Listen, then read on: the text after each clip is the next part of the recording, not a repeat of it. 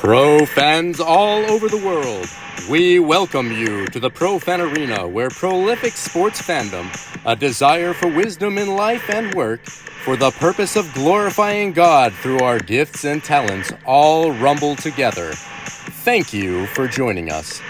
Now introducing your starting lineup. Standing 5'9" from the University of Take Responsibility, playing the position of Chief Encourager, your host, the founder of Pro Fan League, the Pro Fan, Bradley Gibbs. Welcome into the Pro Fan League arena. Happy Friday, Lancaster Thunder. Let's get it, y'all. Go make some plays today. My name is Brad Gibbs, the founder of Pro Fan League. This is the day the Lord has made. Let us rejoice and be glad in it. Jesus Christ is alive. He has conquered sin and death, and that makes this a great day. Now lace up your Adidas Trae Young 2s, and let's talk sports. Tonight, I have the exciting opportunity to see Trae Young in person, hooping in Philadelphia. My boys and I have the privilege of getting down to Philadelphia to take in the Sixers-Hawks game tonight. This inspires our shoe for today, the Adidas Signature Trae Young 2. We are sad that Joel Embiid is injured.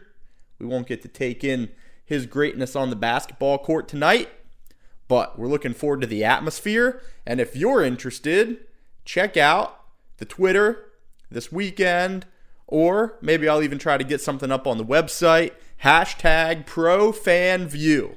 So if you have a live sports experience this year or something that you've experienced in the past that you want to share, I would be really grateful. Email me the picture at gibbs@profanleague.com. Text it to me, and I will get it up under our hashtag, which is #ProFanView. I will put a picture from the Sixers game tonight at #ProFanView. Check it out. I'm hoping over the years we have this really amazing collection of pictures from all over the world at sporting events, sports experiences. If anybody's at the Super Bowl, hit me with a #ProFanView. I'd love it. That would be amazing. I actually did have a friend at the Super Bowl last year. Maybe I'll check with him and see if I can get that picture up on the #ProFanView. Last night was the NFL Honors. The surprise of the evening was Prince Harry introduced the NFL Walter Payton Man of the Year Award. Prince Harry. Tell you what, the NFL, for the NFL Honors show, spares no expense, and that show is really interesting. They have a choir of former NFL players who sing during the tribute to men who've passed away who played in the NFL. They sounded good. Cirque du Soleil opened the NFL Honors show last night, and the NFL is full of impressive athletes. Cirque du Soleil is full of impressive athletes. Their final trick was launching someone off a seesaw onto a stack of people standing on each other's shoulders. So, one person, two people. This person off the seesaw did a backflip in the air and landed on top of the stack as the third person. That's insane. It was entertaining. Perhaps you saw it. Please forgive me if I'm being redundant. Perhaps you've seen Cirque du Soleil live and you're like, Gibbs, you're old news, man. Everybody knows they're athletic. Well, if that's the case, I'm just reinforcing the idea, I suppose. I was impressed. Christian McCaffrey wins Offensive Player of the Year. Lamar Jackson wins MVP. The new NFL Hall of Fame class was revealed. I was really excited to see Devin Hester invited into the NFL Hall of Fame.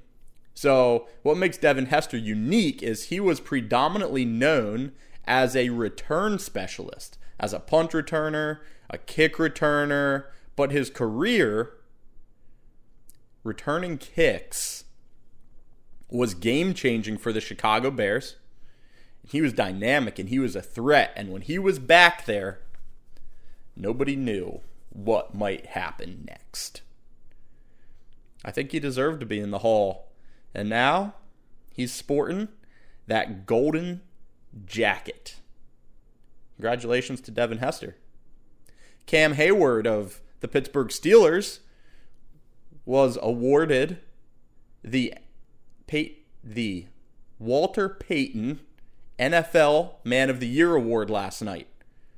His presenter, Prince Harry, it seemed like Cam Hayward truly was surprised that Prince Harry was on the stage with him. He was in shock, which was funny to see. Tell you what, people will roll out for the NFL. They seem to be able to get just about whoever they want on the stage at the Super Bowl, at the Super Bowl festivities, including the Prince of England. Cam Hayward has a variety of organizations that he has founded to give back to the community in Pittsburgh, to make a difference, to make plays both on the field and off the field. And one of them I didn't know about, but I think is really cool, was called Cam's Closet, where he will actually dress young men for proms, for business interviews, for college visits. He'll get them he'll get them a suit, and they'll tailor it up, make them look good, teach them how to tie a tie, teach them how to be a professional. That's a cool initiative. That's just one. That's just one of many that he has going on. And I thought that was really cool. That also reminds me of the Pro Fan League Business Spotlight for February. If you haven't got to look at it, head over to profanleague.com. Check out Icon. They 3D print homes. And their hope is that they can start to make a difference in the world, especially in areas where housing is non-existent or unaffordable for people not earning much money. They can 3D print these homes, which are safe and sturdy, even against the elements and natural disasters, for very efficient prices. And they're building communities, and then they work with local municipalities to provide opportunity for people to take out microloans, purchase a piece of land, pour this home on it, and then work to mortgage it, to buy the house.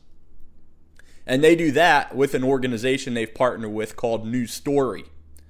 I am focusing this month more on Icon, but one of their close partners is New Story, and they work together to bring these homes to market. You can also buy a printed home right here in America, a 3D printed home.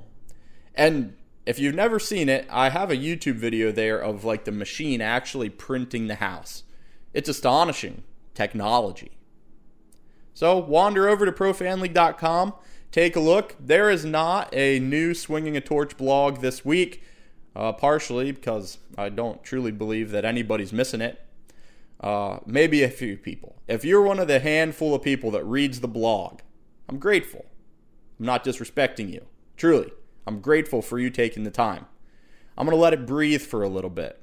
I'm going to spend my time, which is limited in what I can pour into Pro Fan League right now, into some other research projects. And I think I'm going to drop the blog maybe to once a month for a little bit. And we'll see. We'll see what the Lord's doing. We'll see what's happening over the next month or two. Check out the Pro Fan League YouTube channel. 3 for 3s are there in the morning. Sometimes they'll be at night on Saturdays, but most of the time by 7 o'clock on Saturday, Monday and Wednesday, there'll be a new Pro Fan League 3 for 3 encouragement. 3 thoughts right around 3 to 4 minutes. Quick. Intended to encourage you. 1 thought on sports. 1 thought on Jesus and the Bible. 1 thought on business, a career idea. Like this past one. I talked quickly. When was the last time you went outside your comfort zone to try to gain a mentor or to talk to somebody that you didn't know but thought that they could teach you something valuable, teach you a skill, or help you in a way that you needed helped to advance your career? I'm not talking like, hey, be my friend so I can advance. Like, truly, you're a learner and you admire the person. You don't know them, but you reach out and you ask for help. Ask if they would meet you for coffee a few times. Ask if they would answer some of your questions. I once heard John Maxwell speak at a conference, and he reached out to John Wooden, the legendary UCLA basketball coach, and asked him if they could meet to answer some questions. And what I thought was interesting about that interview with John Maxwell, he's a leadership guy, he's made a living off leadership, is he said most people don't expect to actually get time with people they admire. So when they get it, they waste it because they're not ready. Well, John Maxwell, when he went to interview John Wooden, when he went to meet with John Wooden, he took 110 questions with him, or something like that. It was 100+ questions. And you know what happened? John Wooden answered like 10 of them at their first meeting. It was supposed to be a breakfast at a diner for an hour. They ended up spending like half a day together. And then John Wooden said, I want to answer all your questions. So he carved out time for John Maxwell and ended up answering like over 100 questions that John Maxwell had for him. You never know what could happen. What was the last time you got out of your comfort zone? When was the last time you pursued a relationship as a learner that could really make you more dynamic? Maybe today's the day. This is going to lead nicely into Bradley's bloopers. This is a humiliating Bradley's bloopers. So on the show on Tuesday, I talked about Bradley Beal. He dropped 43 last weekend on his former team, the Washington Wizards. I'm a fan of Bradley Beal. I like his style, like his attitude. His motto is humble and hungry. And I said that Bradley Beal had a neck tattoo. I would like to publicly ask Bradley Beal for forgiveness. He does not have a neck tattoo. How I came up with that, I am not entirely sure. But to compound things, I went to bradleybeal.com and sent the man his website an email, and the subject line was neck tattoo. There's pictures of this gentleman on the website. No neck tattoo. And asked him about neck tattoos. I'm sure whoever reads that email, his publicist, his agent, was like, wow, Brad Gibbs is a buffoon. And you know what? When I realized this, I also came to the conclusion. So as much as I took the risk, I sent the email, I made a horrible first impression. I haven't heard back from them. I don't necessarily expect to, especially since it was false. This was Bradley's bloopers. Bradley Beal doesn't have a neck tattoo. I'm not out here. Truly, I want to speak words that are true. This was a humiliating mistake. It was a glitch in the matrix. I'm a fallen human being. A sinner. I need a savior. And right here on this show, I showed it to you. So please forgive me, Bradley Beal. Please forgive me, Pro Fan League community. some gentlemen that do have neck tattoos. Derrick Rose, Darren Waller in the NFL. Max Crosby's body is a canvas. That dude has Muhammad Ali inked on his chest. Those are some examples of guys with neck tattoos. Damian Lillard has a heart that creeps up his neck a little bit. So my questions and my curiosities stand. Is it scary to get a neck tattoo? Uncomfortable? Around the jugular? Are you nervous? But I did want to correct this. And I found it. It was bugging me. Later in the night, I was like, are you sure? Bradley Beal has a neck tattoo? And I looked up pictures, and to my horror, there was no neck tattoo to be found. And I don't know where I came up with the fact that Bradley Beal did have a neck tattoo. So I appreciate all of you who listen to this show diligently and even check up on facts and send me Bradley's bloopers. I think it's an important part of the show. I think it keeps the integrity of the show. So there you have it. Bradley's bloopers for today. And that leads us beautifully into winning requires communication. I want to clear up a question that a pro fan leaguer, a Lancaster Thunder team member, had for me from this past show on discernment. And his question was, well, how do you know who's discerning right things? Like Nick Saban discerned stuff, but Lane Kiffin was also discerning something. So to try and give some clarity there, I am talking in the podcast from this past Tuesday about discernment from the leadership side. I would have to do a separate episode on discernment from the people in the organization who are following leadership. I would probably discuss discernment in a different way if I was talking about the people who are following the leader. So I'm talking about discernment in Pro Fan League as the person who's setting the pace, the person who's leading their family, themselves, the organization. They're setting the standard. So I wanted to clarify that. If you were listening to discernment and being like, well, I discern things too, what if people disagree with Nick Saban? Well, in his organization at Alabama, it was his responsibility to set the pace. So at the end of the day, if you don't agree with what he's discerning, you're probably not going to be in the program too much longer.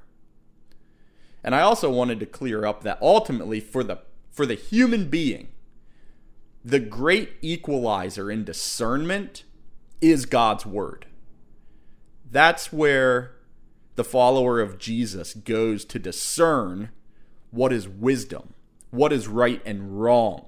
If you're facing a situation in life and you don't know what to do, I would encourage you to go to God's word and seek the counsel, the whole counsel of Scripture around your decision making.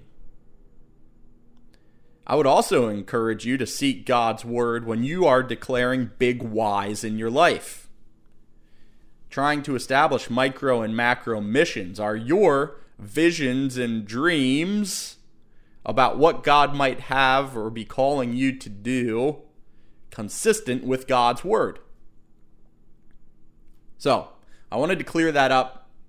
It was a really good question on discernment. How do you know who is discerning, what's true? Broadly, I do think if what is being discerned lines up with the Word of God, that's a great place to start. Today, I wanted to talk about winning requires communication. Nick Saban could have an excellent gift of discernment. He could analyze offenses, defenses. He could observe things about the people under his care as a leader. You as a mom or dad, a teacher, a boss, a manager. You could be amazing at discerning things. about the people in your care. But if you can't communicate effectively, help people understand why what you're discerning is important to reach the goal, the mission, the big why, if you can't connect those two things for people, there's going to be trouble. Communication is vitally important to having a winning experience. In the Nick Saban article, there's examples of how Nick Saban was really good at communicating his standard all up and down the organization. The whole way down to the people washing the jerseys. But not just communicating his standard. Nick Saban took the time to get to know people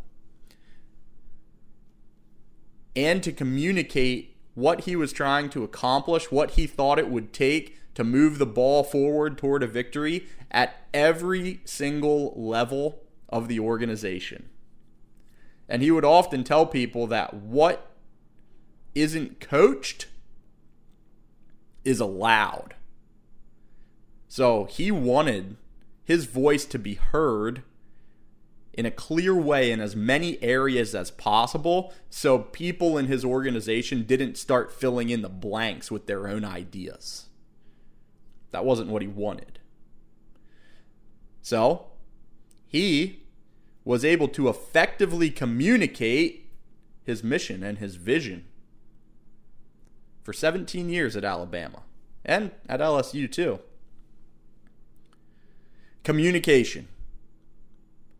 Communication requires someone speaking and someone listening. I'm not just talking about hearing. Somebody needs to be talking and somebody needs to be listening. And I'm talking about active listening, engaged listening, note-taking levels of listening in order for communication to happen. I just recently saw an interview with Ed Reed, and he talked about how he was always really frustrated when they were installing a new defense on the Baltimore Ravens and people weren't taking notes, because he felt that he needed every teammate on a defense to understand what was going on if they were going to win. So if somebody's not taking notes, if somebody's not actively engaging the process of communication and listening, that was going to affect the whole team, and it frustrated him. Ed Reed, Hall of Fame safety for the Baltimore Ravens, in an interview with Joe Buck. It was really interesting.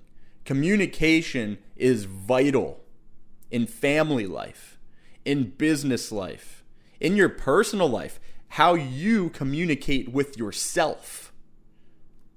What messages do you say to yourself? Are they God's truth from His Word, Bible verses? Or do you live in shame and condemnation? Communicating with yourself, communicating to those you are leading, communicating to those you are caring for. Do people understand what you're saying? Are you good at creating win-win situations for people where you're asking them to do something and they understand both why you're asking it and how it benefits them to do what you're asking? Communication. Or do you prefer to let people try to read your mind, or do you prefer to just take lazy communication pathways, say what's on your mind, and blow out of the room and expect that people are just going to respond in a benevolent way towards your ideas because you're you? This is not how quality organizations are built. Communication is going to require work and time. T-I-M-E, time. Jesus, right before he ascends to heaven, after he rose from the dead, tells his disciples to go into all the earth and make disciples. And then when you look through the rest of the New Testament after that, his disciples after they receive the Holy Spirit, are out there communicating the message of Jesus Christ, that they followed him, that he died for sin, that he was alive again, and that they walked with him, and that he's coming again, and that people should repent of their sin and believe and call upon the name of the Lord, and that they would be saved. They were communicating for the rest of their lives. It is fundamental to being human to communicate. So, how's your communication? Do you enjoy communication? Are you willing to put in the work to communicate well? Are you willing to listen? Are you willing to draw out your own idea to the point where you can give it to others in a clear and concise way, helping them understand how it will benefit them to listen to your idea?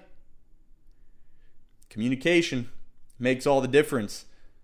Not only could Nick Saban discern as a leader what was going on in the organization under him, but he could effectively communicate his ideas to the people that he was leading and serving in actionable ways, and he could help them see the benefits of what he was saying so they actually wanted to respond to what he was asking of them.